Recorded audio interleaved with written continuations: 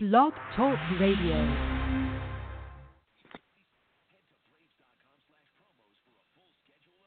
There's no earthly way of knowing.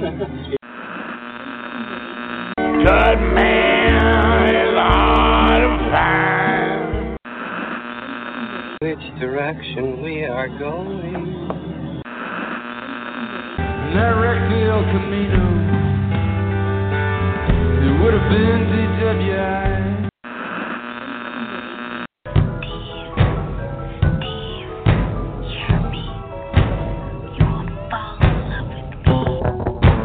We have reached a tipping point.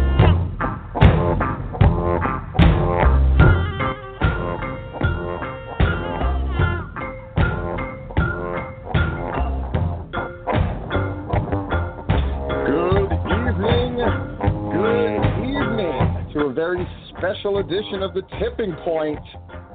Tonight, David Ali is going to redeem himself, but also we're going to talk to Jeff G. Bailey, Hall of Fame entrant into this year. At Anarchy Wrestling, I'm Stephen Platinum, and joining me, as always, is the venerable man about town, Larry Goodman. Larry, how are you doing tonight for this, what promises to be a very exciting and interesting show? Yeah, I'm excited because, getting a chance to hear Mr. Bailey after his Hall of Fame induction. He had plenty to say in that induction, but I know he didn't get everything in that he wanted to say. So hopefully we'll get more of that tonight. It would not have been possible for him to get everything that he wanted in. And, Jeff is going to be on later on. And, I'm excited about David Ali calling in. He wanted to redeem himself after his State of Wrestling speech did not go very well by his estimation. So I was very happy that he's going to come on and speak with us and show us what he's got, because I'm really interested. A lot of people say really great things about him, and I want him to have a chance to show what people find so special in him. Yeah, I was really looking forward to him, and I was excited when he threw his hat in the ring and wanted to be part of the wrestling speech show, and then to come in, like 9 out of 10 and get that shitty, review from you was, really. Oh, tremendous! Look at so hopefully we won't be playing that tonight for him, but. What a wonderful surprise that was. And speaking of wonderful surprises, at Hardcore Hell at the Hall of Fame induction, Bill Behrens got inducted by surprise by none other than AJ Styles. Larry, what was the reaction in the building when that happened? I can't imagine. Oh, well, you can imagine the pop when AJ, they did the lights out, and then, out he comes, and, it was pretty insane. And I thought for sure that once he walked out, Bill Behrens would know what was up. But he didn't until a couple sentences into AJ's speech, because I happened to be sitting next to him on the stage. And then a couple sentences into the speech, he said, "Oh shit." Well, when Alan came out, I was very surprised, of course, and we're going to bring David Ali out in just a moment, but I wanted to say before, to introduce Jeff.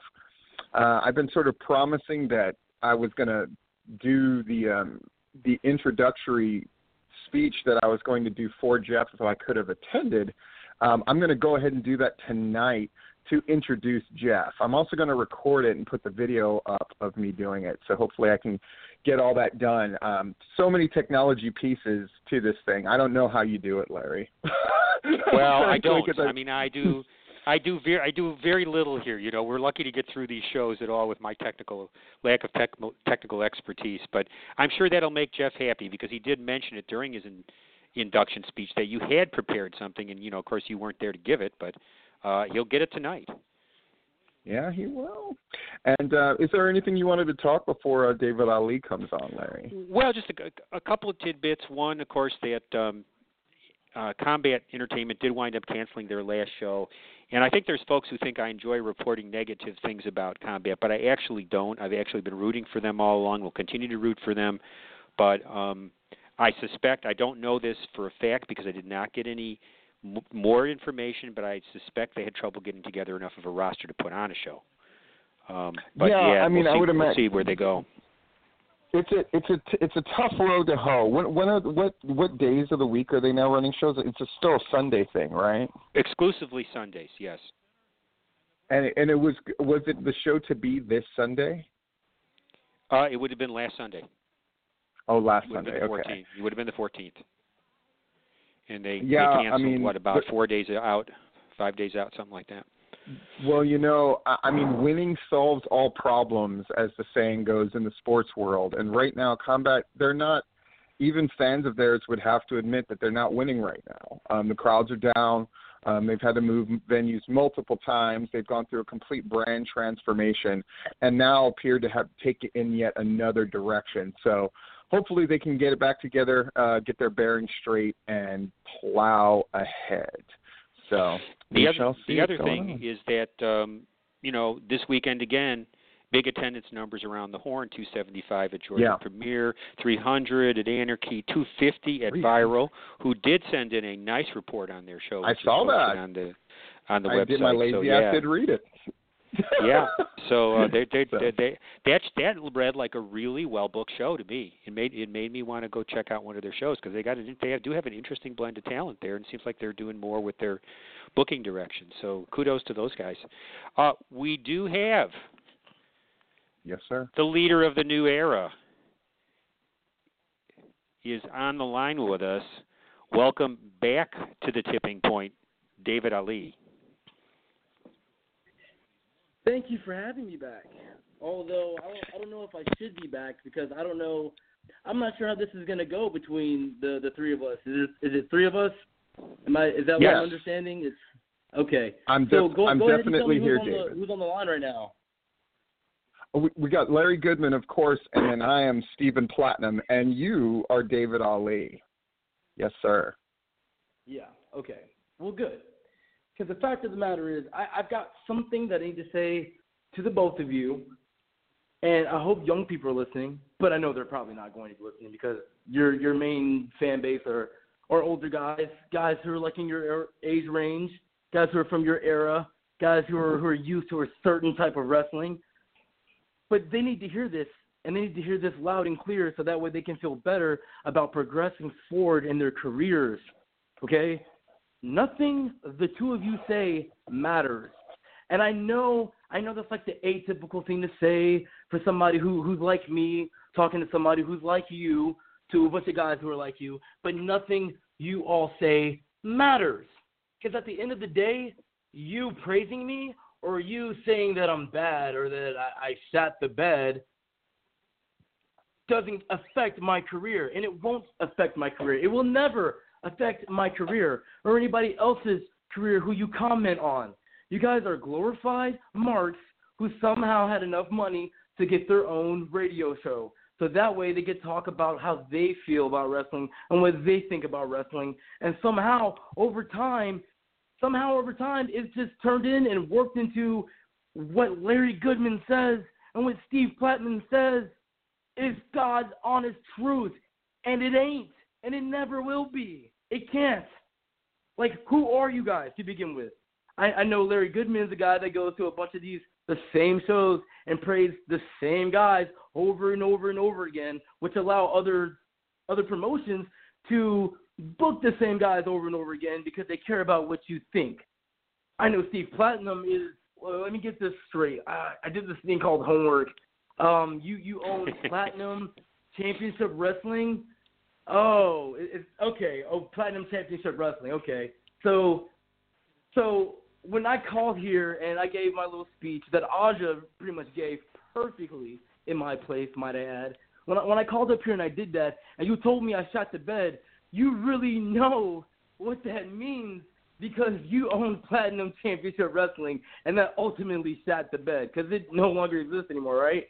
Am I right? Is that? Oh, that's definitely true. It does not exist anymore. Okay.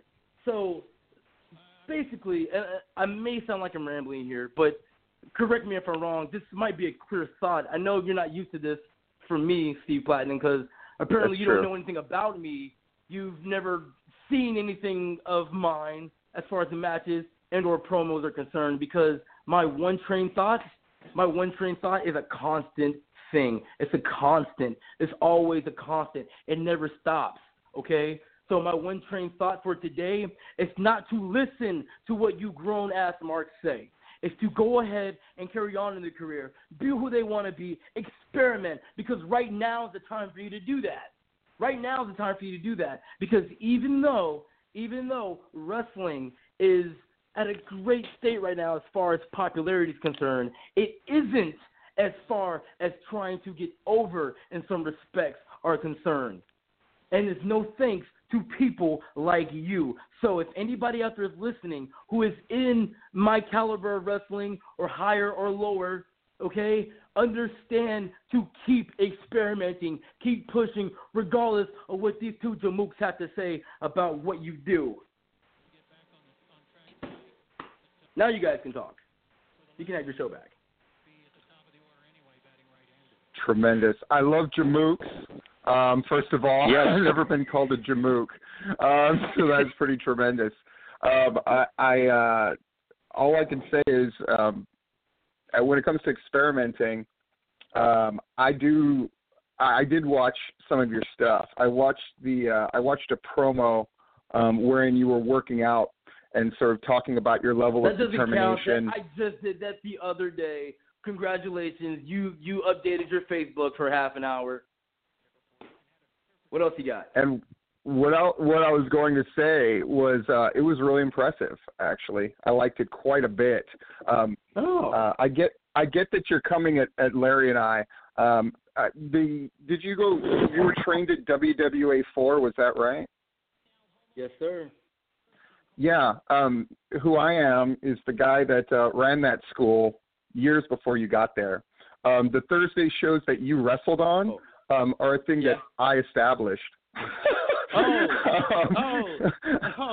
So wait, let me get this straight. So you had something that nobody cared about, then I came around, then people cared about it. Okay, keep going. It's true. Keep going. At the end of the day, I mean, you're a great young talent. I'm glad you came back and redeemed yourself. I know you got to come at me and Larry. I totally understand that, and I get where you're coming from. But at the end of the day, everybody's listening to you tonight. If they're tuning in for you, it's because they're interested to see if you're going to shit the bed again. I would say that you did not. That's my opinion. Larry may have a different one, and that's phenomenal. But if you can maintain your momentum, let's say 15 years from now, then we can talk again about who's on whose level. Larry, any thoughts? I can guarantee you one thing, Steve, okay? 15 years from now, I'm not going to be hosting some radio station hoping somebody calls in to help me get over myself, okay? I'm going to be the guy that you're going to be wishing you could get on your radio station to call in to redeem himself, quote unquote, like I needed to redeem myself. This was not about redeeming myself. I don't care about your scorecards and what Larry's going to say about me next. This isn't about that. You didn't listen to anything I said because for some reason you think this is probably like a gimmick promo or something, but it's completely shoot, okay? What you guys say, it does not matter, okay? What happens today is going to be on me. What happens tomorrow is going to be on me. What happens on this radio show is not going to affect any of that, okay?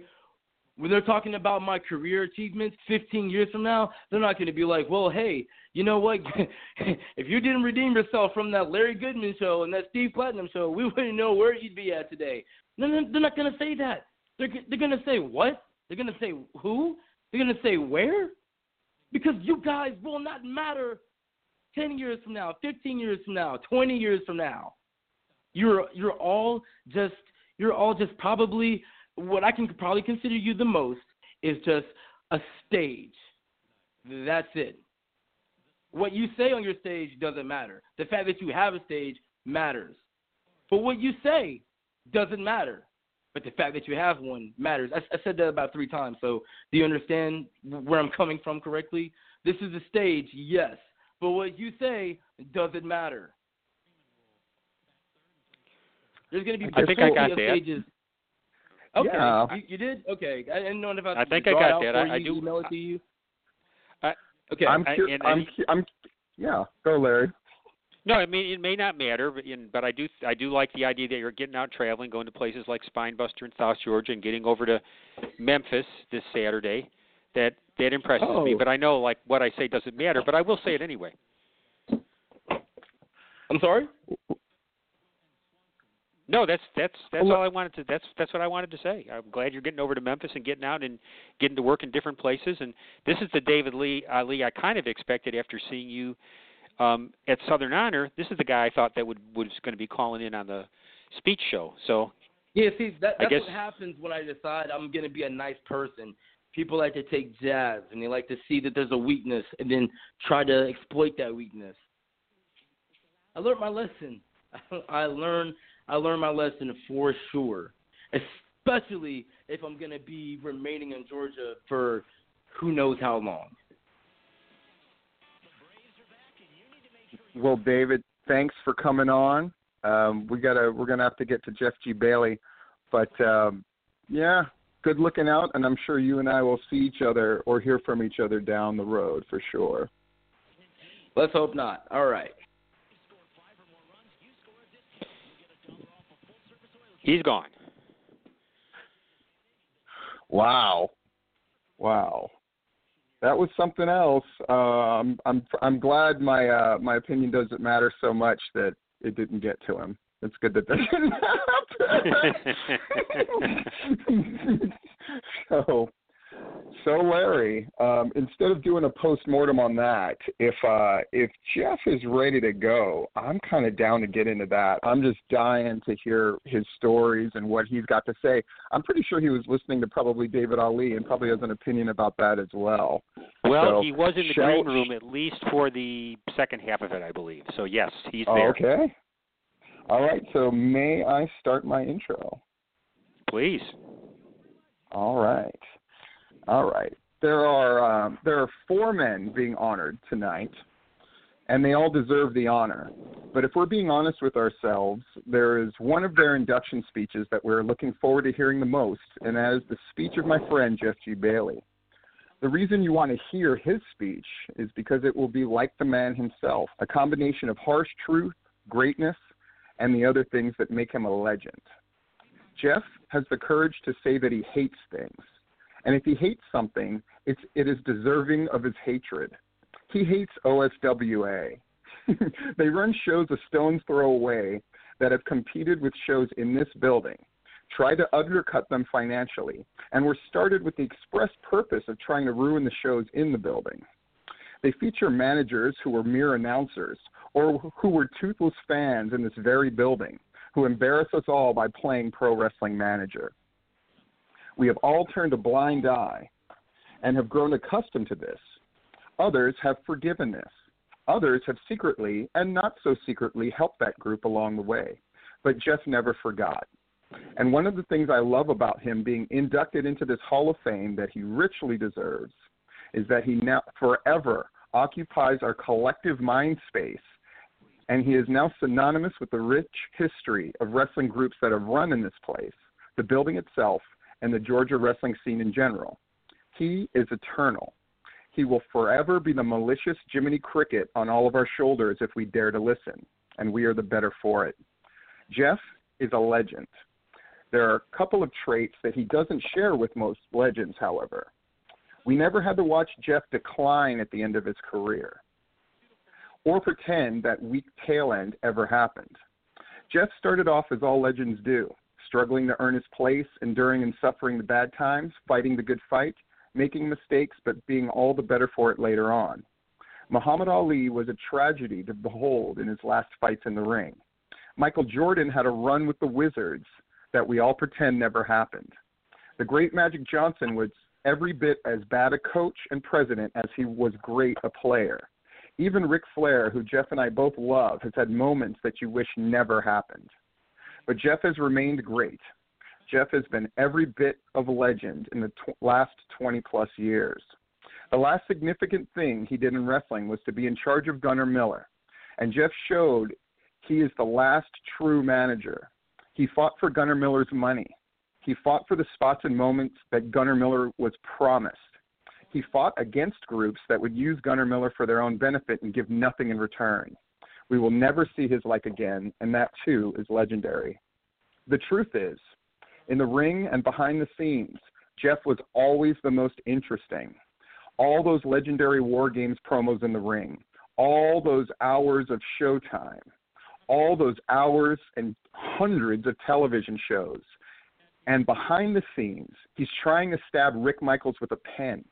He's reducing Nemesis to ashes with his firebrand words. Anybody who had worked with him has a Jeff G. Bailey story of that time he yelled at them. Another thing they all share in common is whatever he yelled at them for, he was right and they were better for it. The main legendary trait about Jeff is how the truth comes from him. We can see it, and if we're being honest with ourselves, we all know this.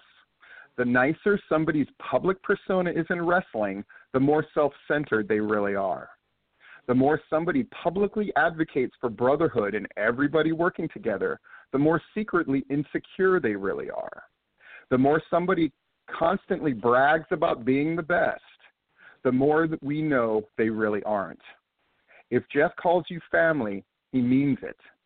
If Jeff is giving you a speech about how you need to have the most kick-ass show of all time, it's because he wants you to rise to his level so you can experience greatness for yourself, as he always has with himself. He was and is the best for so long that we have come to take it for granted. But for this night alone, he gets to have his moment. And it is a moment we are all dying to hear. So without any further ado, I give you the truth, the greatness, the legend, Jeff G. Bailey. Yeah. So that's my speech. Is Jeff on the line? He is. Am I? You yes. are. What's going on, man? I am here then. Good deal. That was awesome. I am Godhead. You were correct.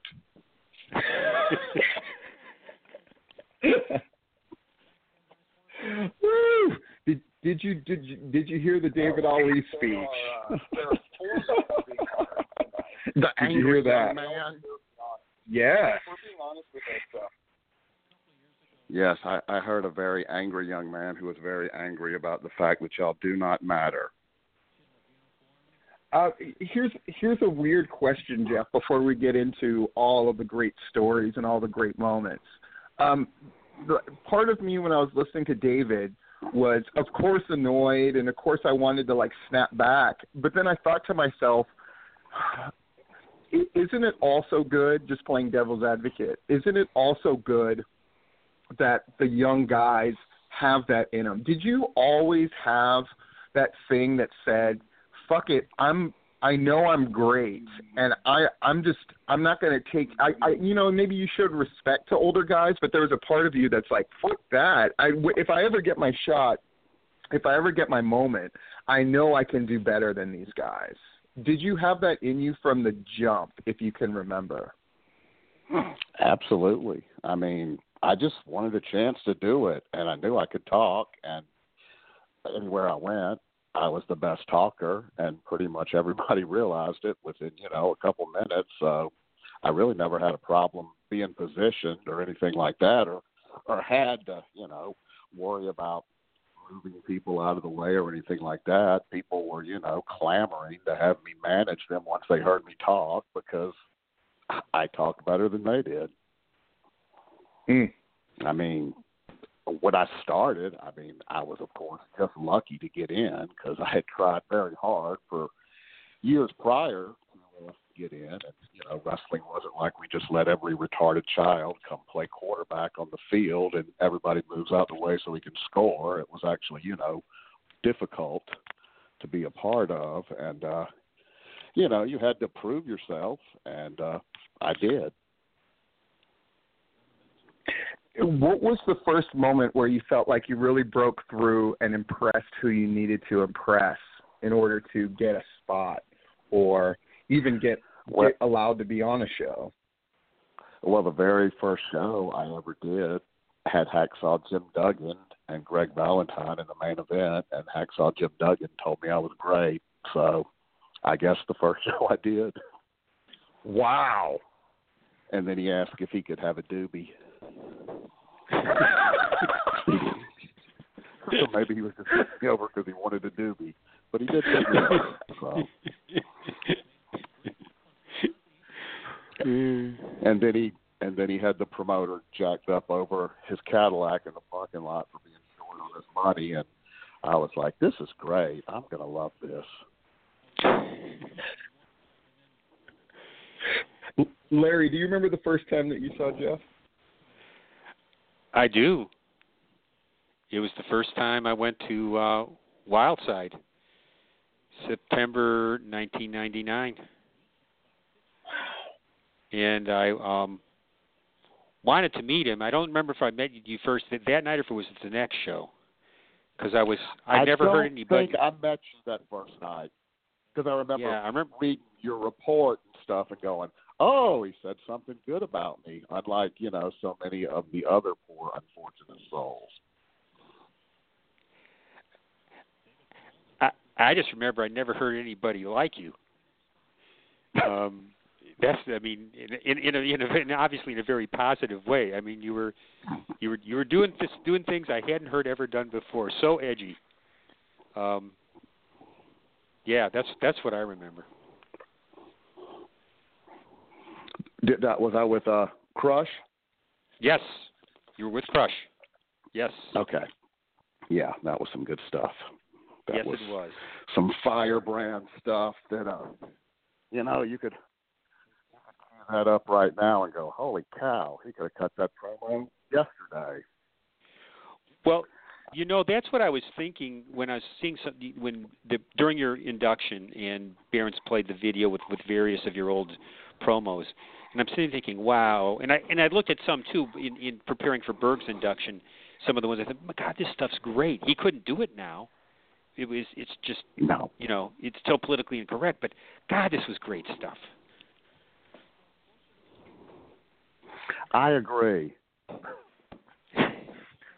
One of the things I thought was amazing about Jeff was when he did PCW, he always walked the line. And I mean, of course, the Klebold promo to set up War Games where you're going to go against Miss Rachel comes to mind, where it walked that line of, God, is this too much in this day and age? But when you think about it, it was a little ahead of the game, because before incels were a thing, like Jeff was already commenting on it. I think that was one of the keys, was it was always being cutting edge. Isn't it true that the great managers of pro wrestling have always been on the cutting edge? Whether it was Paul Heyman dropping very topical references, even Jim Cornette sort of finding the prototypical perfect sort of 80s heel, which is, the sort of the age of excess and that kind of thing.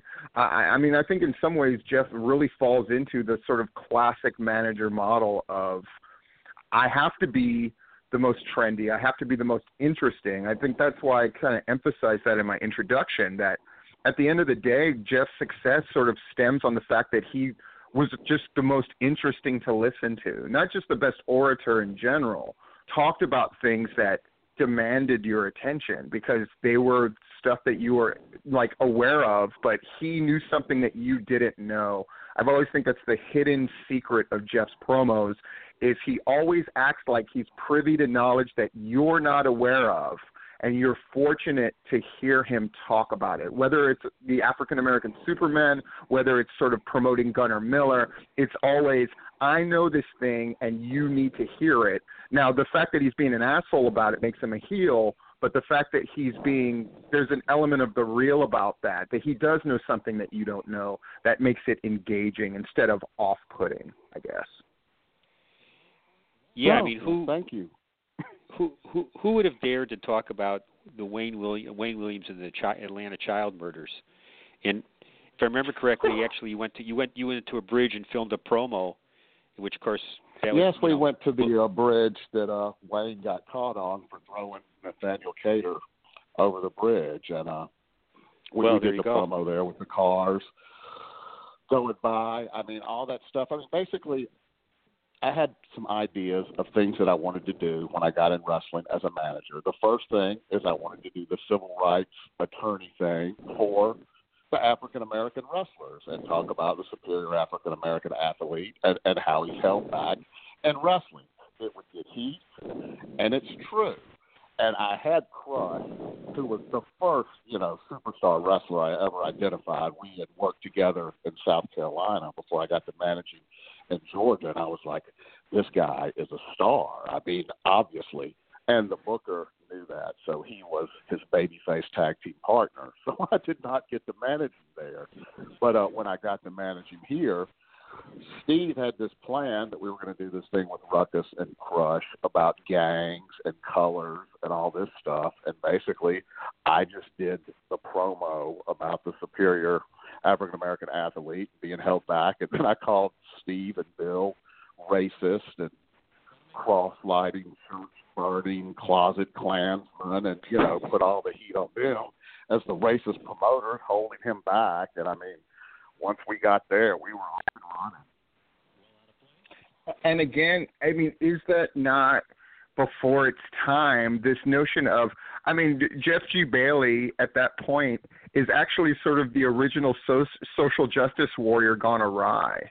Like I've never thought about that before this very moment, but that's kind of what it is. It's like everything you would hate about a social justice warrior, but very aggressive, very in your face about it. And again, very much ahead of its time, to do that as a heel.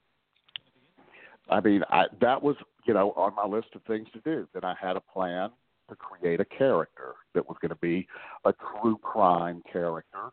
And the purpose of that was because I was a guy who would stab people, like Abdullah the Butcher or the original Sheik, who were two of my favorite wrestlers. And honestly, I didn't see Iceberg in that role at first. And then eventually we got together on it and talked about some things and decided to go forward like that and put the implement of destruction in his hand. And he went to stabbing people up for quite some time. Jeff, that reminds me of something you said in your speech, was that wasn't the role that you saw Iceberg in. What role did you see him in? Well, I didn't see him in any role. I mean, he had been in like once before, and then he came in. They got him as a replacement for Steve Carino, who was supposed to come in and defend the NWA World Title. Yeah. So we put Iceberg in the spot. We introduced Iceberg. And I went out there and, made him the no pain train and all that, and beat him with that pan until his head started bleeding and stuff like that. I mean, I was beating the hell out of him with it, and he got big time color and stuff and then had the match. And I wasn't even at ringside for the match. I think I sent Big Biz out the ringside with him. And after the match, we just kind of started talking a little bit, figured out, we had some shared interest. And I think, he is actually interested in horror and true crime and murder and stuff like that. So he was on board to want to do it. And, I was like, Iceberg is such a nice guy. I mean, that's the thing. Yeah. You can't tell when you go back and watch those promos when he's making the Iceberg faces and doing the tremble and all that stuff. He's scary as shit. I mean, he looks like he'd kill you. But, I mean, he's such a nice guy. And I was like, Berg, you got to be a killer. You got to be a killer. And so, I mean, I'd be screaming at him, kill him, and he'd get like all crazy and frenzied and fired up and just start beating the hell out of people. And it was so much fun. I mean, it really was, something we created and made great.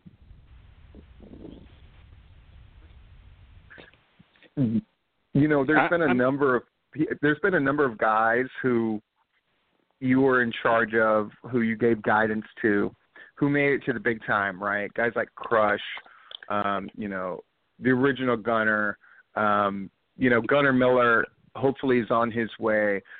Any number of guys that you've worked with who've become stars, AJ Styles, things like that. And I mean, if you don't want to name names, that's totally cool. But obviously that means you probably manage guys who didn't quite fulfill their potential as far as what level of star they could have been, right? When that happens, do you take that personally? I know that's a really difficult question. Do you take it personally? Do you just feel for the guy? Or like what's your feeling on that if you think back on guys that didn't quite get to where they could have, you know? I mean, I don't take it personally because it's their life. And I mean, you know, if they didn't, the person I'm going to use for the example is Jason Cross, because Jason had all the ability that AJ had. I mean, he was role model too. He was the AJ doppelganger. They did the mirror spots. Whatever AJ could do, Jason could do in the ring. And I mean, Jason, you know, he did some TNA stuff and he got out and stuff, but he's a guy that had the ability to be, you know, a big star.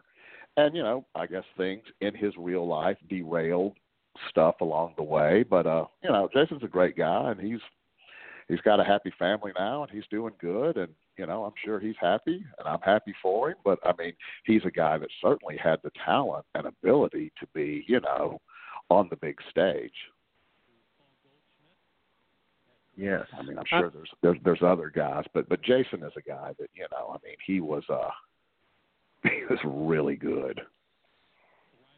Yeah, I mean, all these years later, those matches still stand out as some of the best ever in that building. The Jason Cross, AJ Styles matches were just incredible. That was quite the thing. You know, Jeff, I was curious. You know, you grew up with James Mitchell. How much do you think that influenced you, and you influenced him, that you guys grew up together, in what you wound up doing, and in your styles of promos and so forth? Well, let's see. I mean, what's your question again? Well, the influence that you and Mitchell had on each other, kind of, you know, growing up together and that kind of thing. Well, I mean, as children, I turned him on to wrestling, so obviously that's a influence because he wasn't watching wrestling before we were friends. And then as adults, we were roommates and stuff when he first got in. And I mean, we obviously share a lot of the same influence, you know, that we grew up with, whether it's comic books and movies and books and all the things that we would pull from. But I mean, you know, Jimmy's got his own devil stick and stuff, which, you know, I'm not trying to be the devil and he wasn't trying to be an attorney. But I mean, I think we're both, you know, serious talkers. You know, it's not ha-ha. Yeah. You know, there's some gravitas and seriousness behind it. You know, I always wanted to be like menacing and threatening, and you know, where people were like, "Man, that guy radiates evil." I mean, I wanted to be like, you know, super villain. You know, where it was just so far that people are like, "Man, that's insane. That guy's a psychopath." You know, I used to love to talk about, you know, iceberg bathing in blood and, you know, just anything about blood I could fit in there and stuff. Always a thrill. I mean, one of my great loves for wrestling is violence and blood. That's what I got into pro wrestling for. So it's what I like about pro wrestling is the violence of it. I don't give a shit about exchanging holds. I think a big difference too between you and Mitchell is when you both had to work babyface. Is Mitchell completely changed what he was about and actually did comedy stuff. That was his way of being a babyface. I remember when he was like Mikey Whipwreck and Tajiri's manager and stuff like that. His thing was to do comedy stuff with them in promos. And when you were a babyface, you were actually a bigger force of menace, which I thought was a great way to take it. It was just it wasn't a complete 180 on the character at all. It was, you know, I'm defending anarchy, and if people don't want to come with me, fuck you. I'm Jeffrey Bailey. I'm coming straight ahead. And I thought it was a very effective way to go as a babyface. It felt very real, and I think it's why it won over the crowd who had been so used to hating you for so long. I think they really did come to this natural progression of, yeah, Jeff's a monster, but he's our monster. And I thought that it was very effective as sort of a babyface take on what seems to be a character that is unable to be a babyface. I mean, on the face of it, what about Jeff G. Bailey feels like it could ever be babyface, but you managed to make that work. I thought that was an incredible accomplishment kind of at the end of the active part of your career. Well, I think, taking the pile driver out there and coming out, talking about, being half paralyzed. And I heard some people clapping as they carried me away, and I thought I would never hear that. I was doing the shaky voice, and, I just really, committed to, oh, my God, these guys tried to kill me. They're trying to kill the promotion of this building. Nobody seems to see the threat but me. And, if nobody's going to fight it, I'll fight it by myself, which are all, extreme babyface traits. And I made the run-in with the bat to make the save, swinging the bat around like Ole Anderson, and, just clowning it up a little bit. And, people just kind of took to it because you're an asshole, and they wanted to see me hit you with that bat.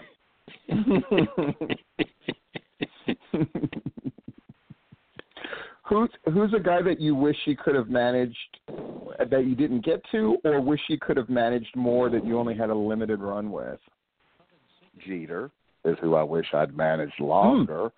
I love Jeter. I mean, he's the first time I saw him, I was like, holy Jesus, look at the size of that guy.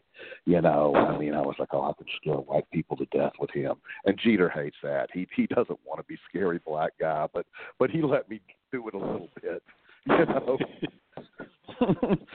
He's like, I don't like that stuff, Jeff. And I'm like, I know, man. Please, let me play a little bit. Let me make it scary.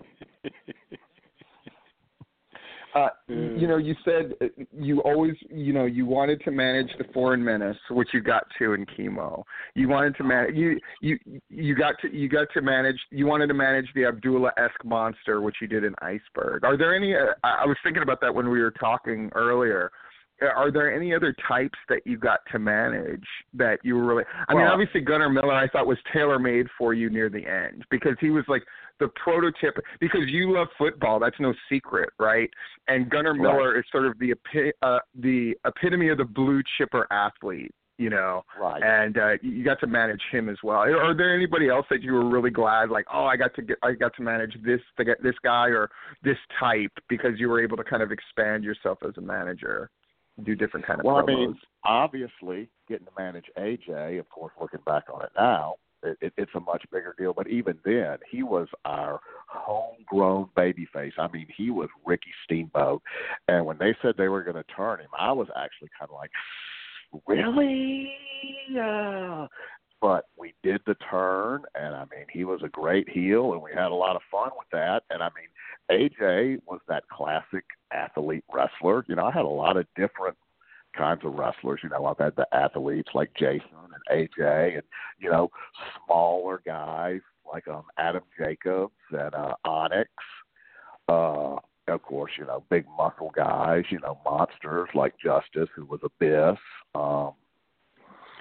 I got to manage most types I think I would want to. I mean, I never got to do much with women other than, at the end with Miss Rachel, and we did pretty much everything, as far as, a man and a woman beating the hell out of each other. So I think I pretty much got to do most everything because I had the Hollywood Brunettes as a tag team at GWP, and, we always did all the Midnight Express and Jim Cornette spots, running and cutting through the ring and running into each other and all that classic tag team stuff. I mean, I would have probably liked to have had, a longer run with the tag team because that was probably for a few months. And I had, some tag team champions, Chemo and Shatter were tag team champions, and I think Azrael and Rain Man were tag team champions. And I enjoy tag team wrestling a lot, so I always liked managing a tag team, and I liked when guys – like Rain Man and Azrael, who were, one half of Blackout, one half of the Lost Boys, two great tag teams in the building, became a team, and they would, mix the spots from both teams in and stuff like that. That was a lot of fun. I like tag team wrestling a lot. I think it's a shame it's kind of fallen off a cliff a little bit.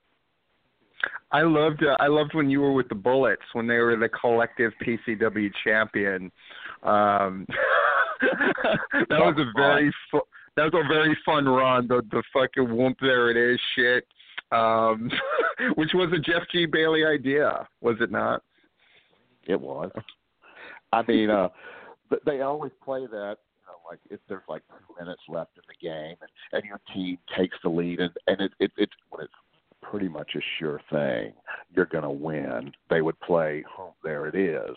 And I remember the Panthers' first playoff game where they beat the Troy Aikman, Deion Sanders, Michael Irvin, Emmitt Smith-led Cowboys in the playoffs.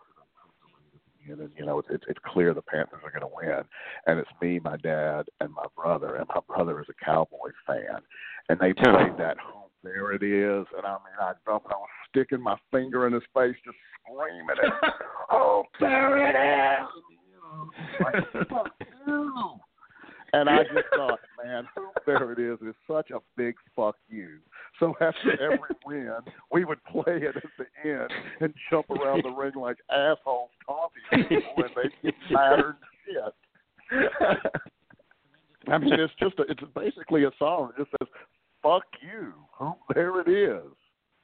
Suck my dick.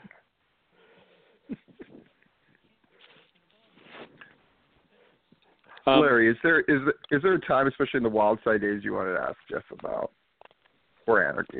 Well, I want to touch on something that we've touched about in previous interviews, but I want to go back to it one more time, which is, and because I was thinking about this during the Hall of Fame thing too, that you never got that shot at a higher level in wrestling. You got to Deep South, like what they you just do one promo, and then I guess you weren't invited back after that. But like, what are your real thoughts and feelings about that? Given how gifted you were as a manager. Well, I mean, obviously, I would have liked to have, done more and been in the WWE or something like that. And sometimes maybe some of the things I said may have restricted that. Maybe people looked at me as, insane or just not normal or whatever. I don't know. I mean, I thought that the Deep South thing was going to be a big deal, and then Bill and Jody couldn't get along, so I was going to, produce their television as well and get that paycheck for that and be, the in-house manager. But that fell apart with Bill and Jody, and I mean, I wasn't going to go back over there for no money and do nothing, and I wasn't really impressed. I was hoping to find me a fucking Leviathan there or something, and there was not one in the bunch, so that didn't work out. And then, of course, I assumed I was going to work for TNA. I worked their first show in Nashville and stuff like that. We had done that trial for Jerry Jarrett and all that AJ and David got signed off of, but I don't know. I guess they just didn't like me enough, and I'm not the most personable, ass-kissing type of person that goes around begging for scraps or anything. I mean, I would have liked to have done it, but at the end of the day, I look at what I got to do. I got to do the things I wanted to do. I got to create the things I wanted to create. I got to work with some of the greatest talent in the world. And it's funny because, Jim Mitchell got to do the TNA stuff and stuff like that. It's funny because I'm like, man, you got to do that stuff. And he's like, yeah, you got to say whatever you wanted. You got to do your own words. You didn't have to say somebody else's bullshit words that, a lot of times, are stupid. I mean, it's embarrassing when you have to say somebody else's words and they're stupid and they're not words you would say. I mean, it's very unsatisfying artistically. So I would say he came out of it, more financially satisfied. I came out of it more artistically satisfied, but I got a hell of a lot more money than he does. So, it all worked out in the end. And if Dixie Carter, if those things are true, that Dixie Carter thought that, Mitchell really worshipped Satan and he was really the gimmick, what in the fuck would she have thought about you? It's not like I couldn't, I mean, it's not like everything I ever said was crazy or, transgressive or anything. I just said a lot of things that were. But, I mean, it's not like when I was managing Goodman, I said anything controversial or anything. I just talked about what a great athlete he was, what he was going to do, how he was going to do it. It was a different, I mean, I always adjusted what I did for who I was with.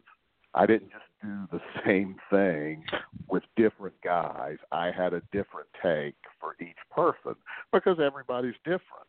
You're not going to say the same thing about Abyss that you're going to say about AJ. I mean, so you have to be able to change and, just be great and able to do lots of different things. I mean, most people are one-note jokes. So I'm gonna throw this out there because lately there's been, there's clearly there are still managers in the Georgia area working, right? But I mean, I can't help but feel like with you not doing it anymore, Dan not doing it anymore, something is lost. And here's my argument. You worked for everybody that mattered at one point or another. Like Peach State would bring you in to help really get a thing over, right?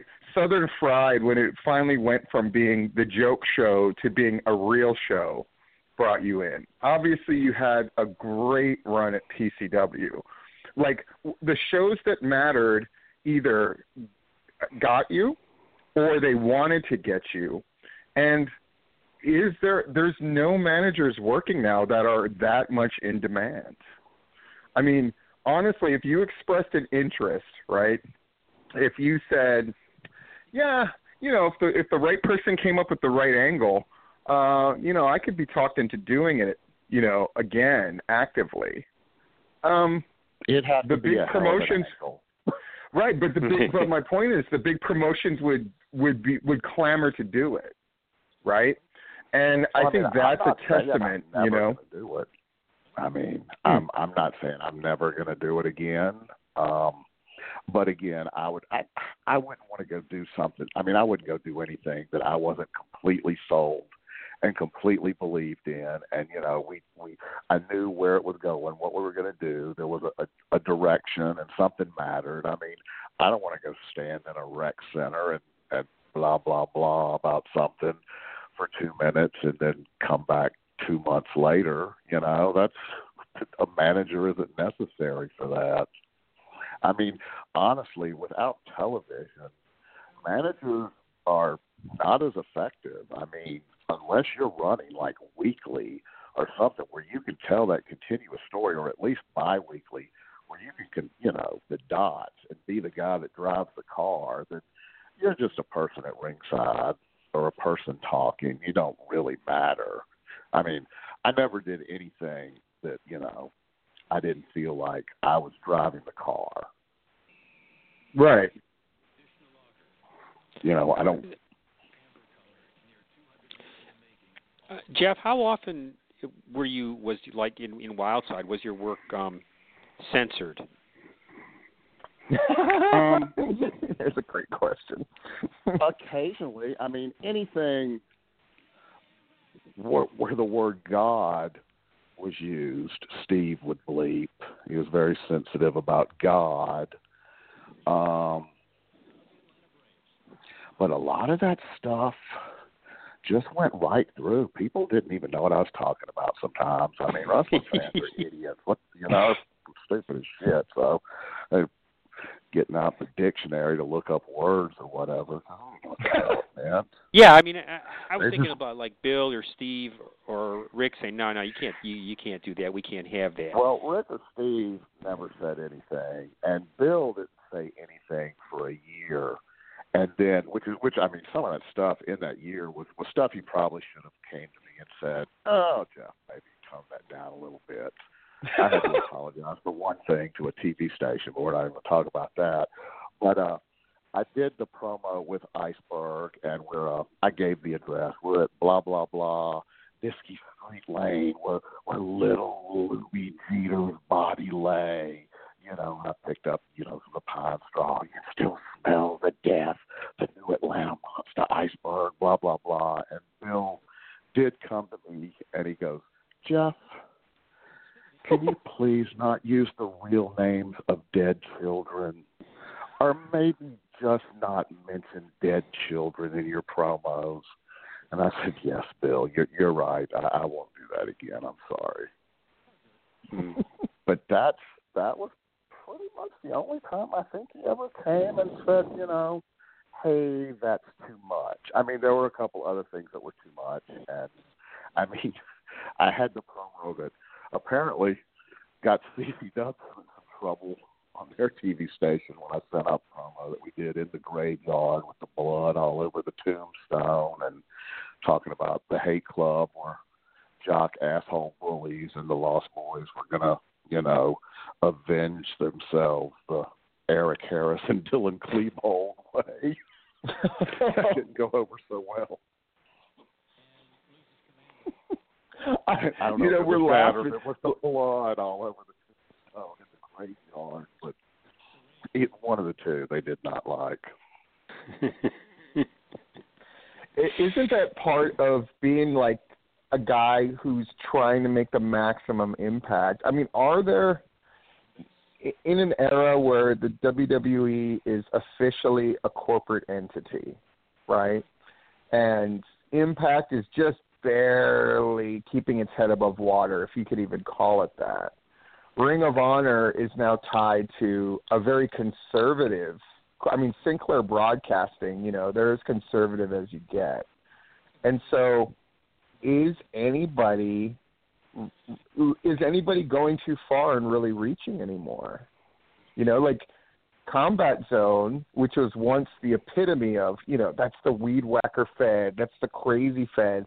Now they're just, it's almost like a nostalgic thing. When I would think about Combat Zone, it's like, here's the return of, these guys that used to be the craziest of the crazy, and now their presence gets this sort of like elder statesman response almost.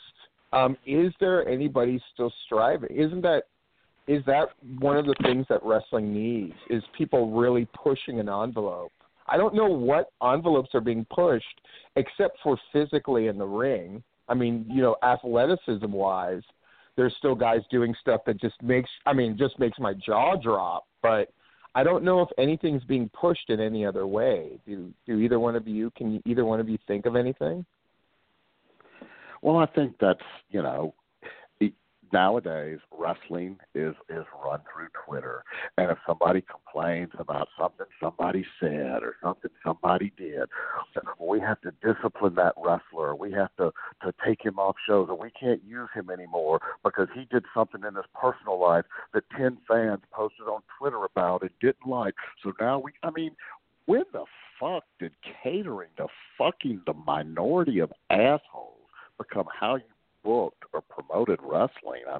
It's embarrassing. It's one of the reasons why I have no interest in it, because there is nobody trying to be more than just generic wrestling show. Hey, let's get this guy and let's get this guy. They're both good and they're going to wrestle each other. It's going to be good. Who gives a shit? What, did he call his mother a whore? Why are they fighting?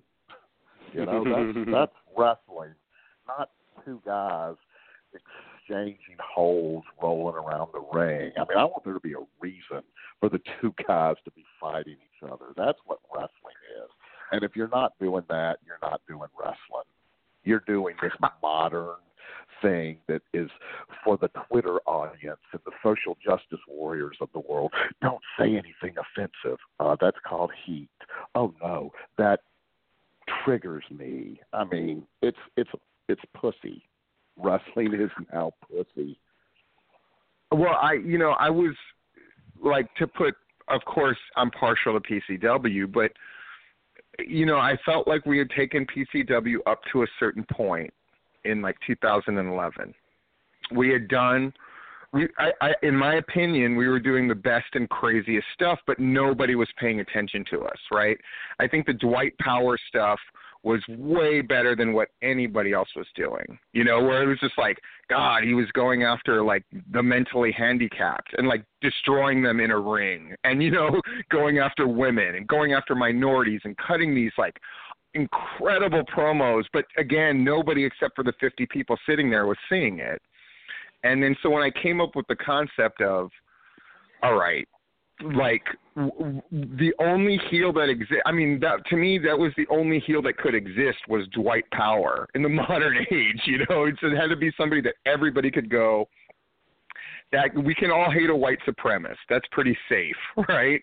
But beyond that, but I'm like, but ultimately he was a 140-pound dude, right?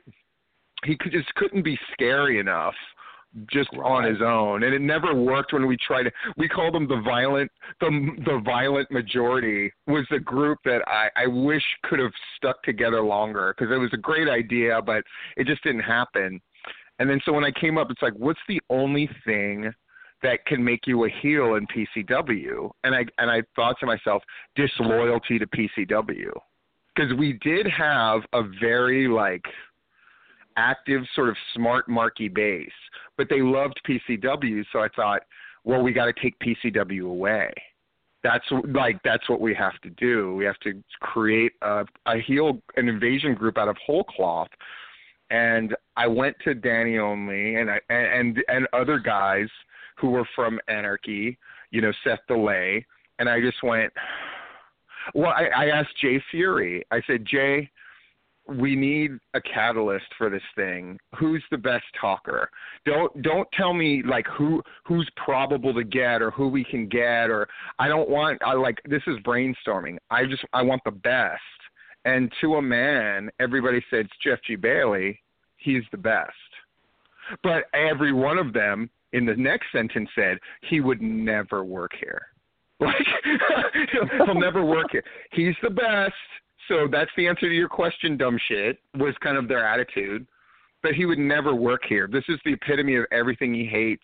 And him and Bill do nothing but talk shit about your show. And then other guys like Nemesis would say stuff like, if Jeff gets here, he'll take over the show. You know, that kind of wrestling conspiracy horse shit, right, that only the boys can do. But at that point, I was like, I didn't care about anything except Jeff is the best. And so then I watched promos, and I went, Jeff is the best. How do I get him here? Because, you know, in my own mind, I thought I was great, right? And I never had anybody to play off of on a microphone. You know, the managers that we had were all serviceable, but none of them, they couldn't be my antagonist.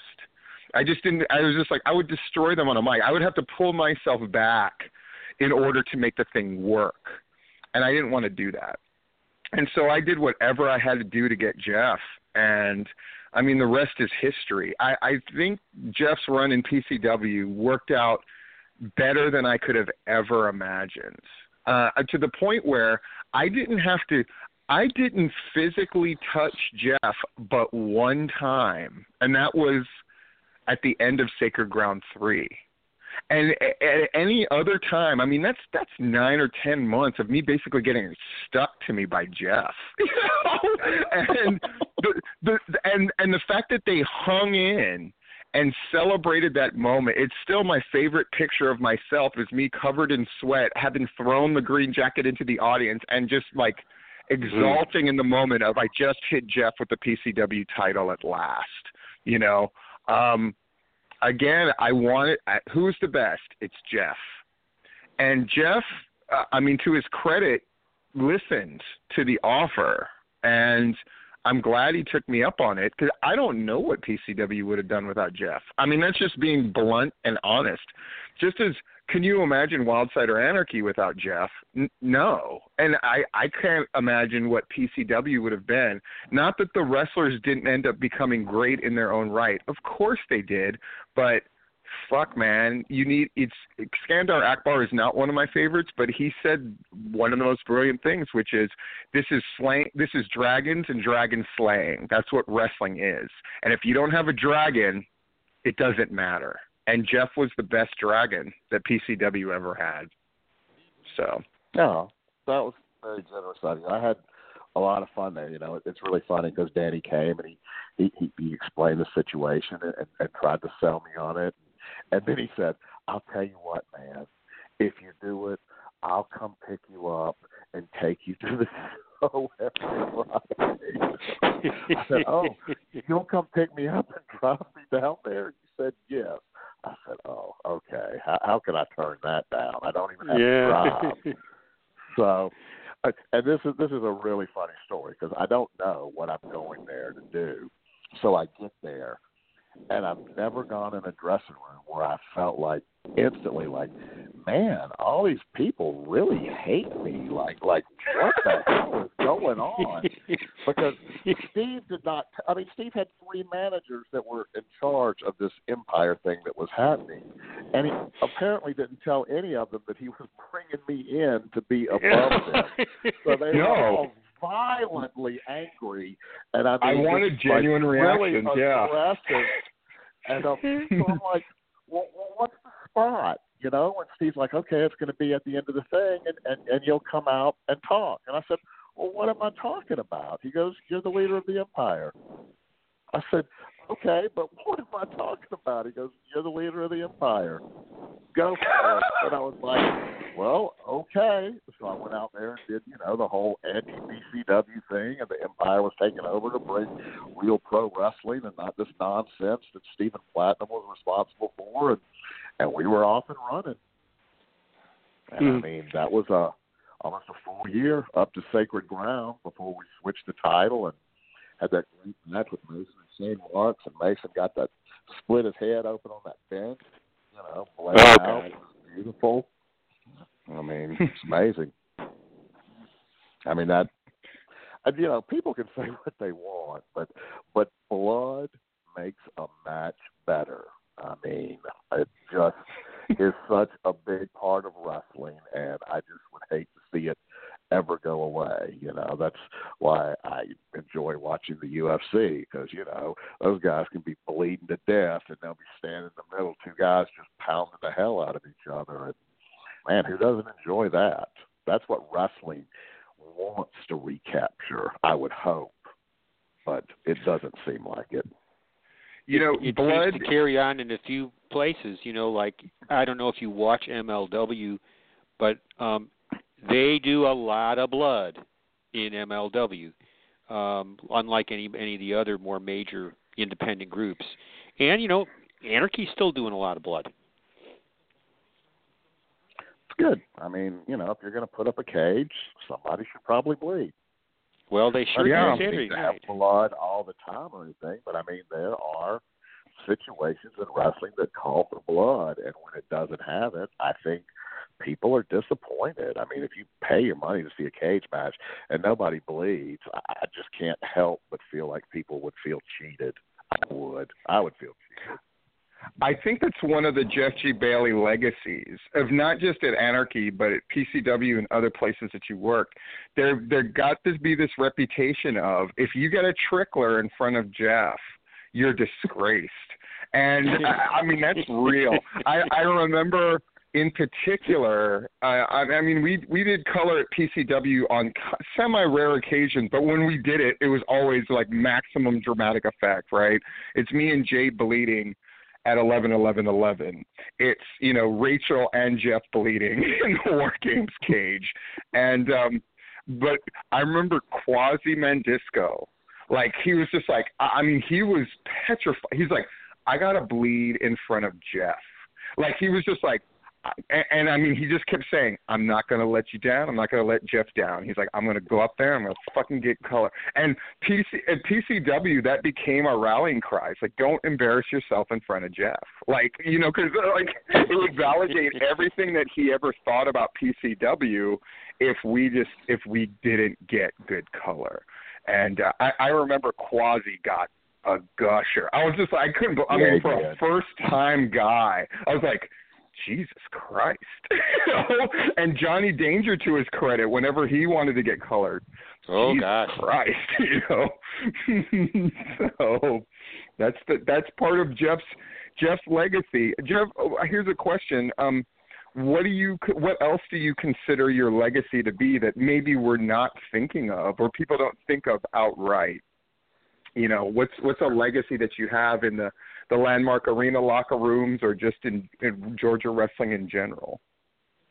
Well, I mean, after Andrew left for TNA, I took over producing the television, and we wanted our TV to be exciting. The only other, we were on the America One network, and I think XPW had gotten on there. So, we're all in this block of wrestling.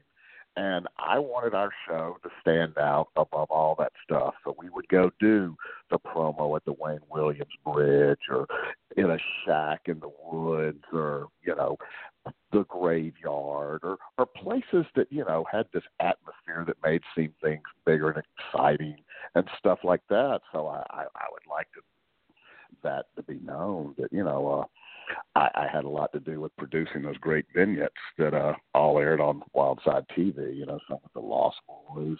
And, we nearly lit this shack on fire. We had this big pentagram board in the shack that you couldn't get into a door. You had to climb up a ladder through a window. And we went in there with gasoline to pour it all over the board to light the fire for the thing. And all we had is a gallon jug of water. That's our plan. Well, we got the gallon jug of water. We'll just put out the fire. Well, they light that board, and the flames just shoot all the way to the ceiling. The camera completely wipes out. That's the end of the promo when the flames go up, because it just wipes out the camera immediately. We could have easily caught that damn tinderbox shack on fire and all burned to death in there, because the only way out was down a ladder out a window, so we weren't going to be getting out quickly. So that was one of the more really stupid things we did.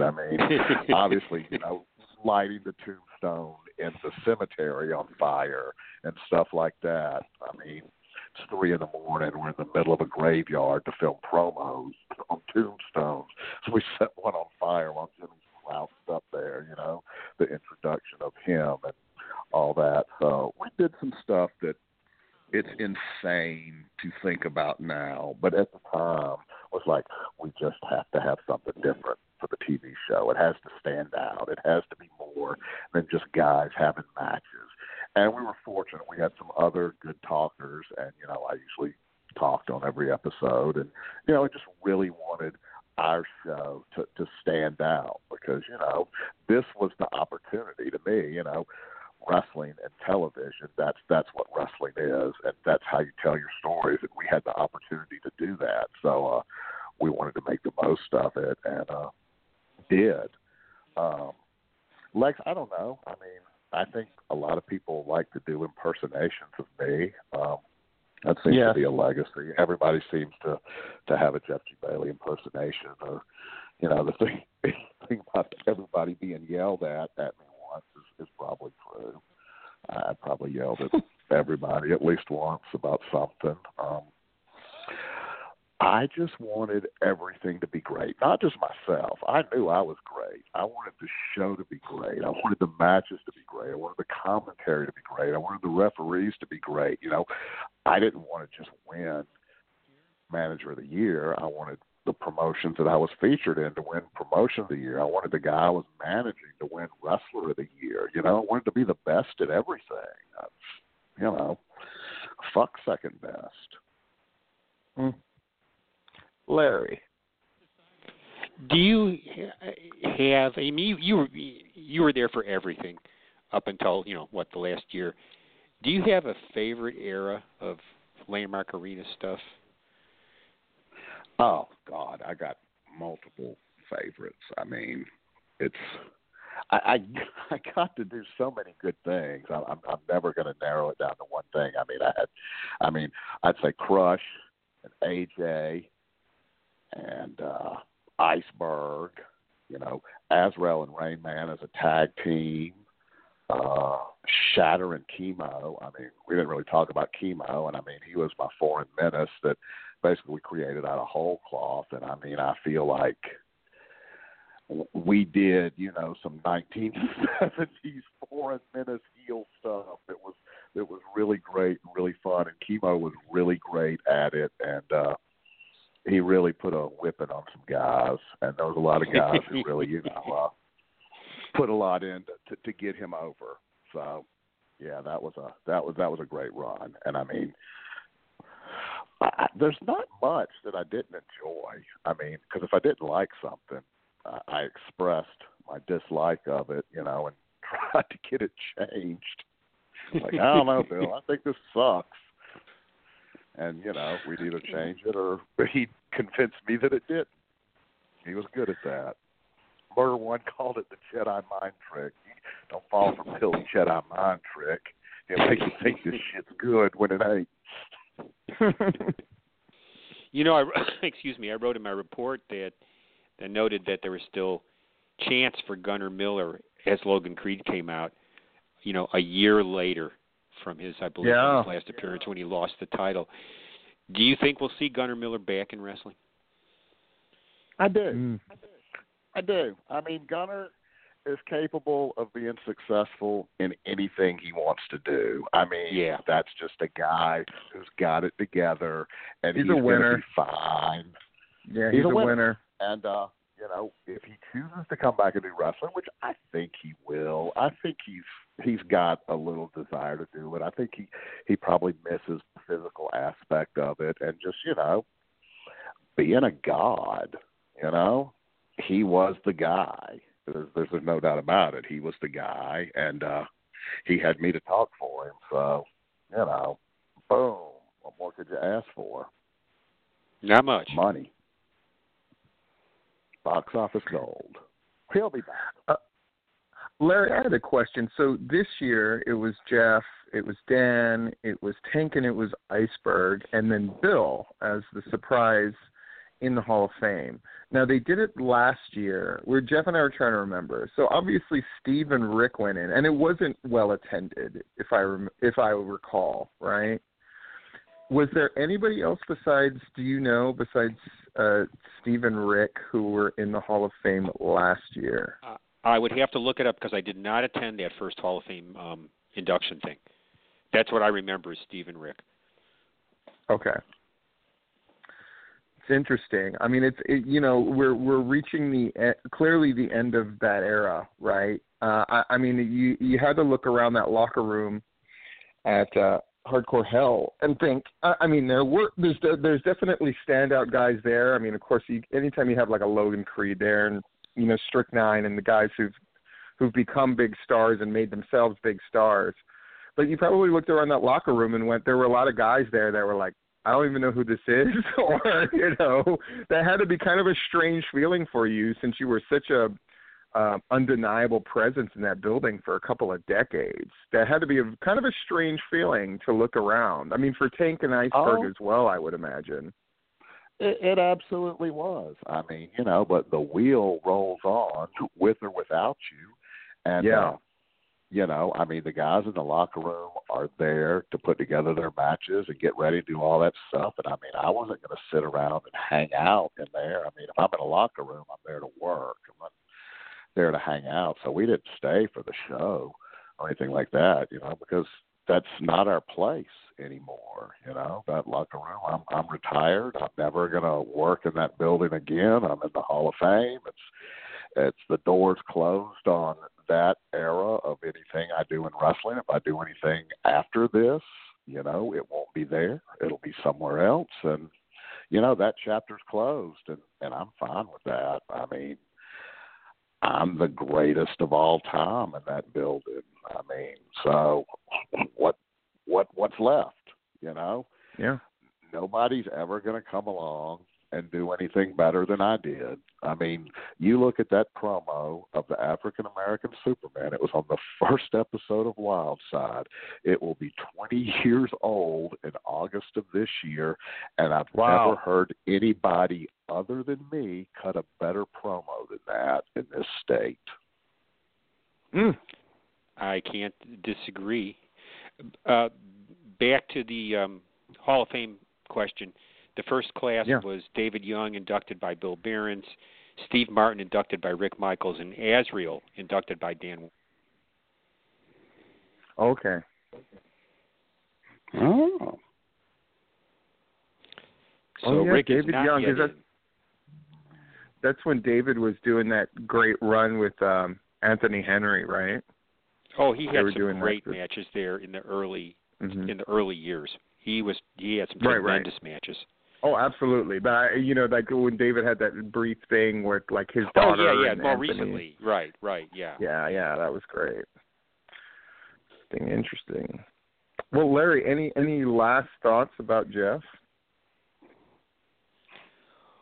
Well, he said one of my last thoughts was we'll never see another one like him. In that building, we'll never see one as good in that building. And hearing those promos and hearing you say some of those phrases again during your induction brought a whole lot of memories back for me. Very good, wonderful memories, and I thank you for that. Because it was the combination of the words and the delivery were something else. Well, I thank you for all the good things you wrote about me and the shows over the years. And, I think that your reports basically helped introduce a lot of people to Wild Side, and they went out of their way to track it down through videotape or DVD. Have I got time to tell one more story? Oh, yeah. Absolutely. It's your night. This was early on, and I think this kind of signifies the early relationship I had with Rick and Steve and Bill and everybody, because everything was so confrontational because Rick and Steve were battling with Bill, and I was kind of just, floating in between. I just wanted to do great wrestling. So I would, of course, obviously get copies of the shows and stuff, and I was doing a lot of eBay stuff in those days before they were cracking down on copyright stuff, moving tons of wrestling videotapes. I was making thousands of dollars a year moving wrestling videotapes on there. So, of course, I put the Wild Side stuff on there because I wanted people to see it. It wasn't so much about making the money, but I wanted people to see it. Well, I guess somebody dropped dime or whatever to Rick and Steve. And, after the show one night, they confronted me in the parking lot. And they printed out some of the, eBay pages and stuff. And they were like, I see you're selling these tapes on here and stuff. And you can't do that.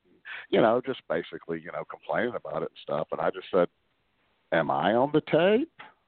And they're like, what do you mean? I said, am I on the tape?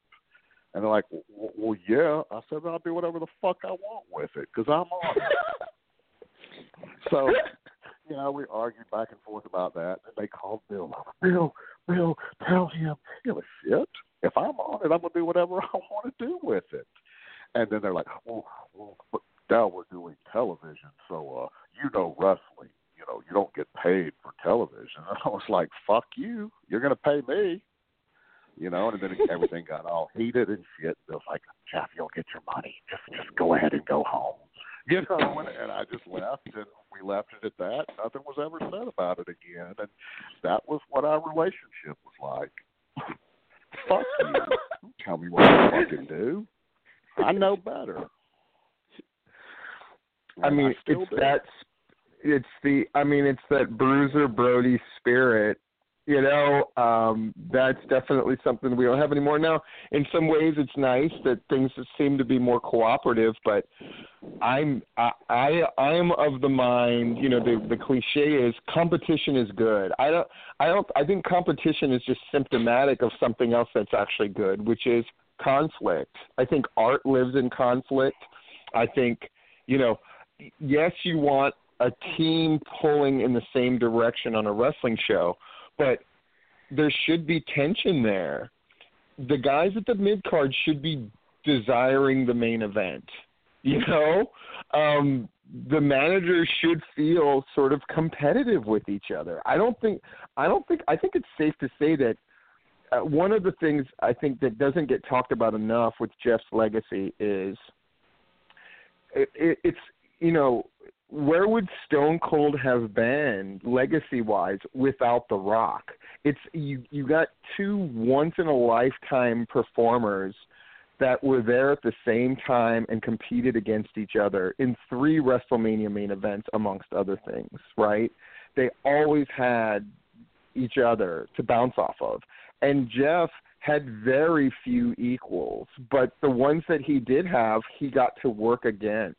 I mean, you know, Elite versus Devil's Rejects, like he got to have true feuds with people who at least were booked to be his equal. And that enabled to bring out the best of him and the best of the people that he worked with. He's made guys. He's created guys. He's put guys over. I mean, all that stuff that you're supposed to do. And other managers who are listening to this, and most of them, if not all of them, do, that's your challenge. It isn't just, can I cut a promo as good as Jeff G. Bailey?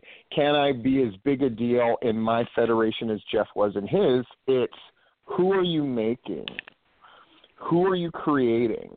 What angles are you making legendary? And how many people are you responsible for walking in the door, buying a ticket, and sitting down and watching? That's the legacy.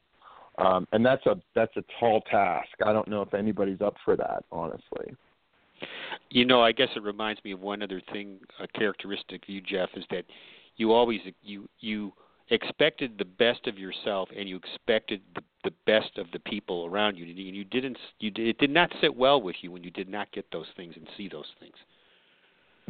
I mean, like I yelled at people when I didn't think that they were doing what they should do or be as great as they should be. I mean, yeah, it's why, do it if you're not trying to be the best. I mean, I never wanted to be seen as anything less than the best.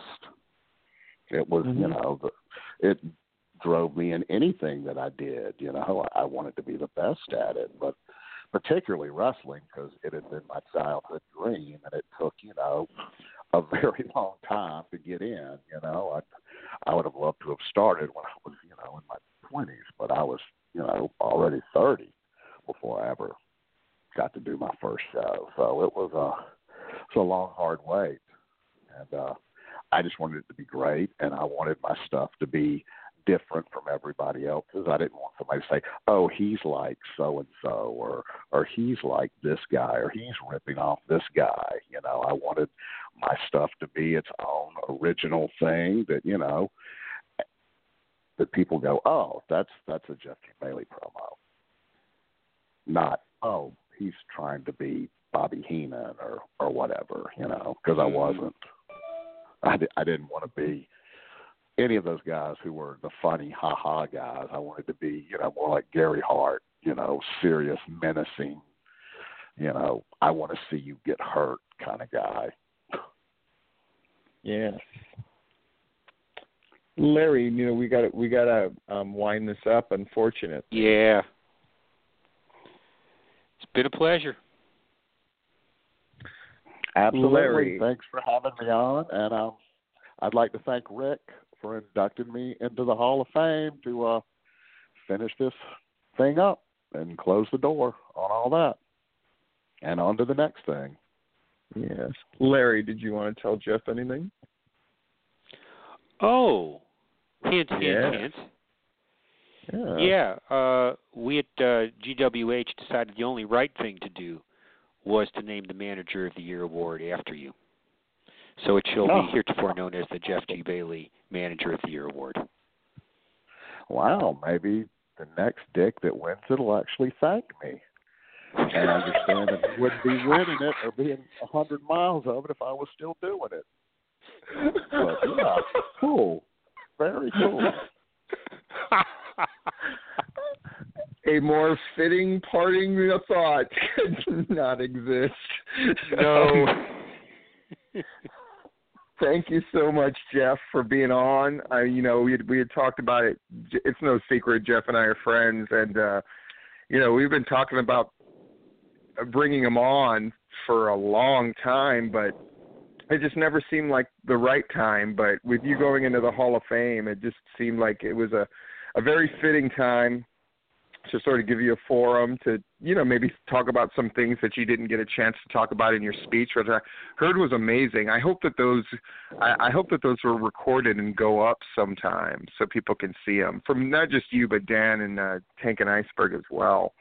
Yeah, I would love to see Dan's and Tank's because, I was in the back and I could barely hear it. So I'd love to hear what they said, and I'd really like to see what I said because I really don't remember.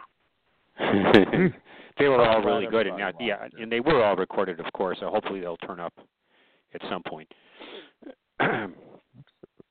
Well, thanks for being on, Jeff. And you've begun writing a lot. I think anybody who, if you're not following Jeff on Twitter or on Facebook, you need to, because I'm just personally thrilled that Jeff's begun writing, about his 10 favorite albums and all those stories. And there's a lot of there's a lot of Jeff G. Bailey in what you do, in a good way. And I think people would do themselves a service by reading the writing that you're inspired to do right now. It's a lot of fun to see you communicating in a very different medium. And the thing that you wrote to Iceberg, I thought was very, very fitting and awesome as well. So there's still a lot to look forward to with Jeff G. Bailey, and maybe somebody will just basically make you an offer you can't refuse, and they need you. Get you on a microphone in a wrestling ring at some point. That'll be big news and fascinating to see if anybody can manage to pull off that feat. But thanks for being on, man. We really appreciate it. I appreciate you having me on. And, pro wrestling is a never say never business. So we will see what transpires as the years go by. Yes. Thanks, guys. Well, take care. Absolutely. For Jeff G. Bailey, I'm Stephen Platinum. One yes. thing before you go. Please. Putting out the call for wrestling reporters this weekend. I'm going to be in Chicago. If I'm lucky, I'll get to see the freelance show with Nick Gage, Ethan Page, Kylie Ray, Anthony Henry, J.D. Drake. But I will not be doing any reports. And I don't know if Rob's going to be available this weekend either. So if anybody is going to Southern Fried wants to send one in, please do. Or any of the other shows this weekend. Right on. Well, we will be back in 2 weeks with another episode of The Tipping Point, and I am going to try to put out either late tonight, but most likely tomorrow, another full disclosure news and commentary.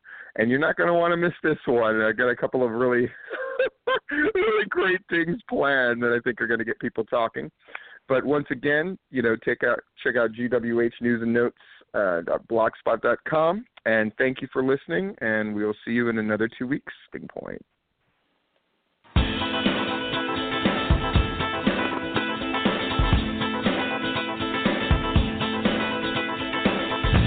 We thank you for listening to this broadcast, a production brought to you by the GWH Radio Network.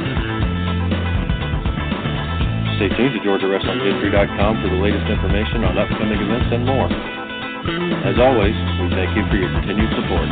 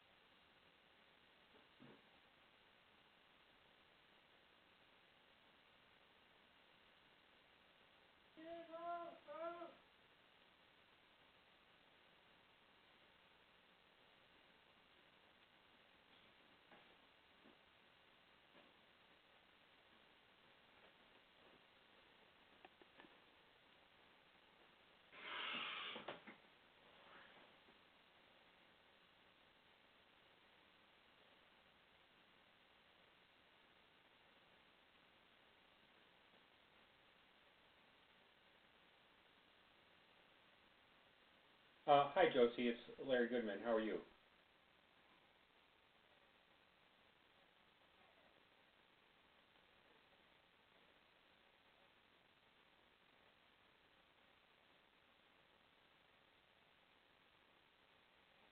No, I went back.